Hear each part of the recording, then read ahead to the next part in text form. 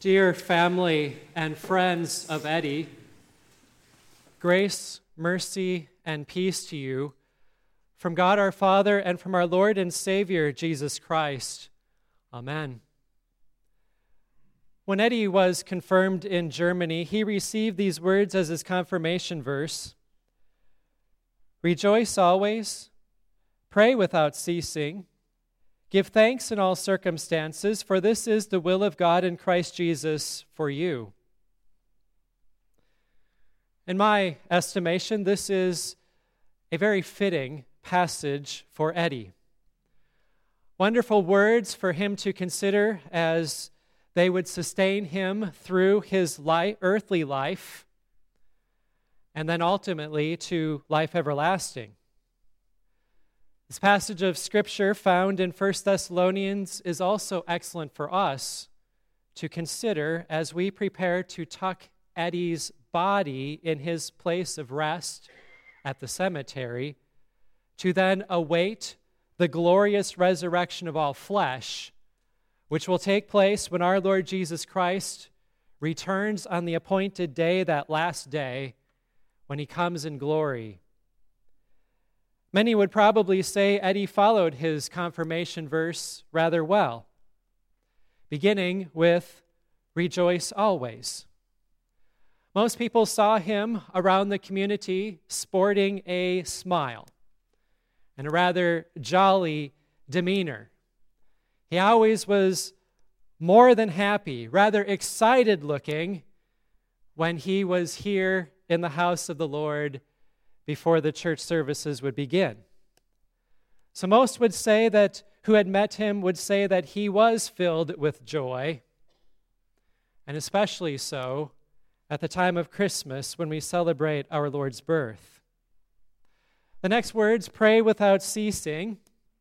Eddie was a lifetime Christian, and as a result, he did engage in prayer. Eddie was born during the Christmas season, on the second day of Christmas in 1931. And he was born again through the waters of holy baptism, where he died with Christ and rose with Christ into newness of life in his baptism. And that also took place during the Christmas season, on the 12th day of Christmas, when Eddie was but 10 days old. Perhaps that is part of the reason why this Christmas hymn, Stille Nacht, was his favorite, which we will sing at the close of the service. Because Eddie was a lifelong Christian, he devoted time, his life, even to prayer. Now, I never witnessed his personal devotional life or his prayer life, but certainly could see him joining in the prayers of the church. And I'm sure he prayed without ceasing when he suffered during the dangerous times of the war. And his family spoke of how he was often found praying at home, both day and night. The third portion of his confirmation verse, give thanks in all circumstances. Despite what he had faced in his childhood, he had many reasons to give thanks. After all, the Lord preserved Eddie through the awful things that he experienced during the war. The Lord mercifully allowed him to get on the right train that would head west instead of east to flee out of war-torn Berlin. He then was mercifully granted the opportunity to come to America, to marry a wonderful and supportive woman, to have a wonderful family, and he was blessed with many opportunities to be of service to his neighbor as he lived here in Lexington. Above all, he was redeemed by his Savior Jesus, who went to the cross to pay for all of his sins and to grant him the gift of eternal life. And that is reason to give thanks always. So even when life is filled with crosses and trials, when it may appear that the future could seem bleak in this life, or as one may suffer immensely, one can still give thanks for he being baptized into God's family, remains a child of God, is shepherded by Christ even when it doesn't feel that way, and through faith will be received into God's eternal kingdom. As a pastor, I have had the privilege of meeting many different people throughout my ministry. I've especially been interested in those who have persevered during the most challenging of times. I've met several who have survived the war in Europe. All, of course, lived with scars. All were affected by it in one way or another. But none that I have met, at least so far, have endured more than Eddie, who was forced into Hitler's youth army at the age of 12, supplied ammunition to German soldiers as the Russians were capturing Berlin when he was 14, at times went days without eating, and when the Russian liberators came, they did not treat him well. What he endured certainly brought about lasting scars for him. The trials most of us face in our lives today, not to diminish them, but they probably pale in comparison to what Eddie endured. No wonder then he in his freedom here in America could rejoice always. How good his life was here in Lexington as he owned his own businesses, as he worked hard, as he served the community, as he helped people out, as he took those cadets under his wing, as he served our people through law enforcement. In addition, Eddie could rejoice that he is set free by Christ, who would liberate him from the scars of his past, wipe away all tears from his eyes, and give him eternal life with his Savior and Good Shepherd. Eddie lived with hope. You could see it. You could witness it. He did not live downtrodden all the time for what he had endured. Many today live, though, without hope in Christ. They think of God as a faraway figure, if they even feel that he exists, uninterested and uninvolved in their lives. They figure that their life is but evolutionary chance without much of a purpose.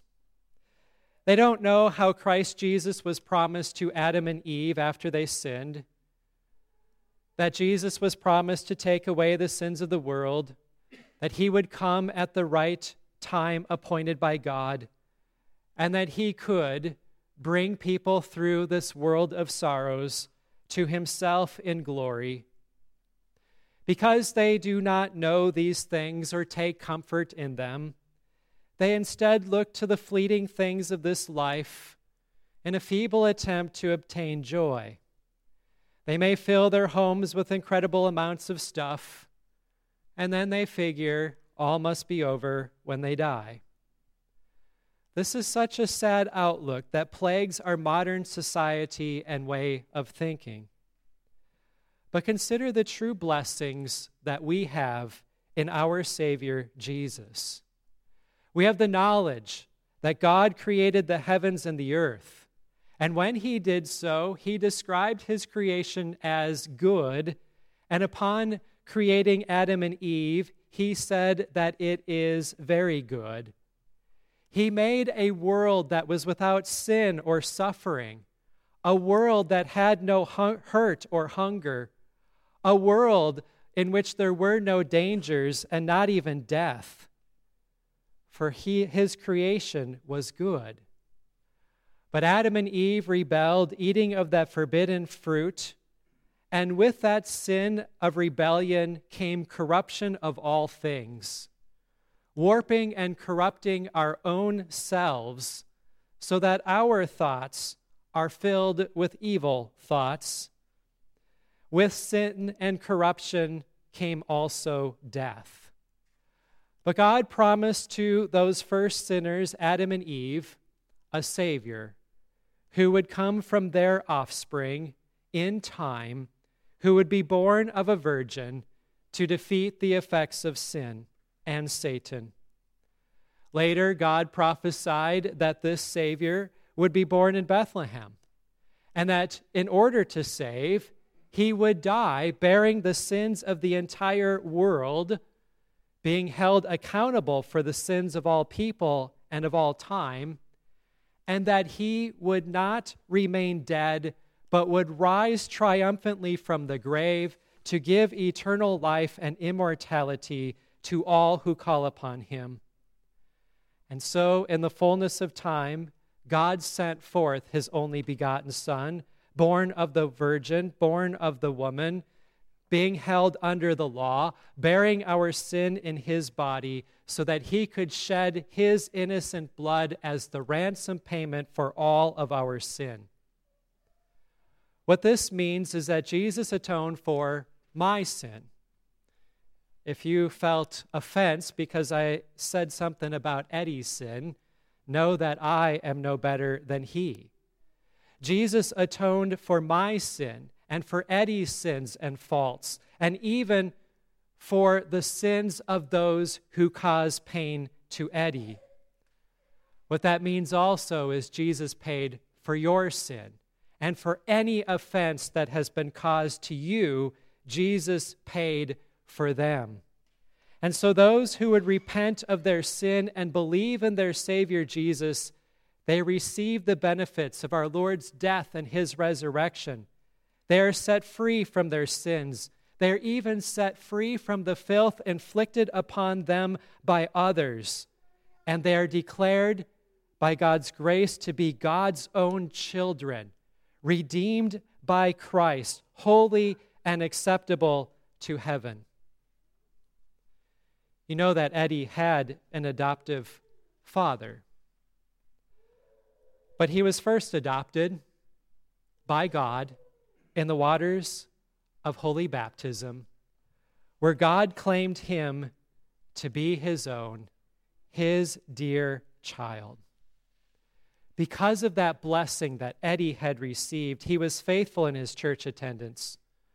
He was here Sunday after Sunday because he loved Jesus who redeemed him.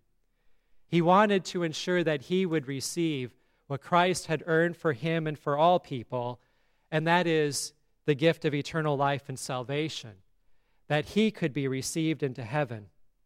He came to church so that his faith would be sustained by God the Holy Spirit, and so that he would receive the body and blood of Jesus for his forgiveness.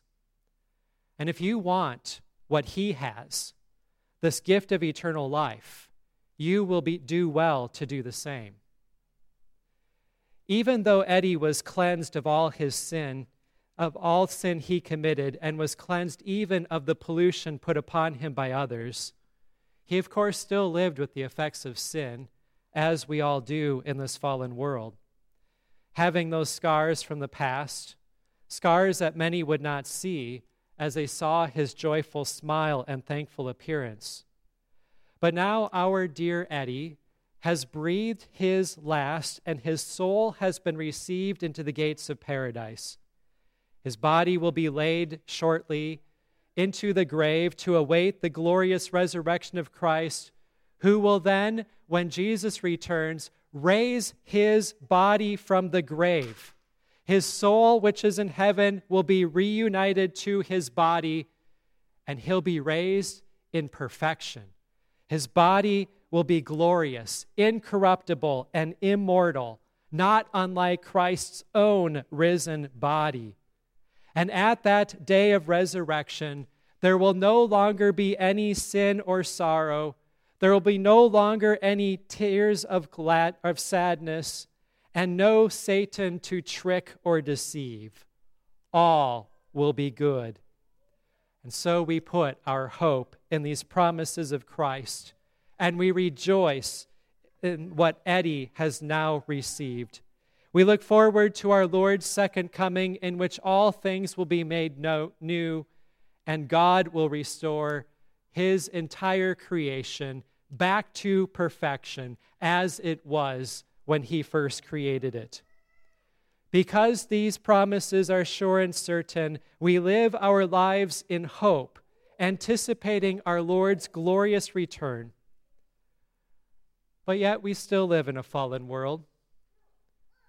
We are saddened today. We grieve the death of our loved one. And we are certainly allowed to shed tears from the pain that we feel now that death has separated us from Eddie.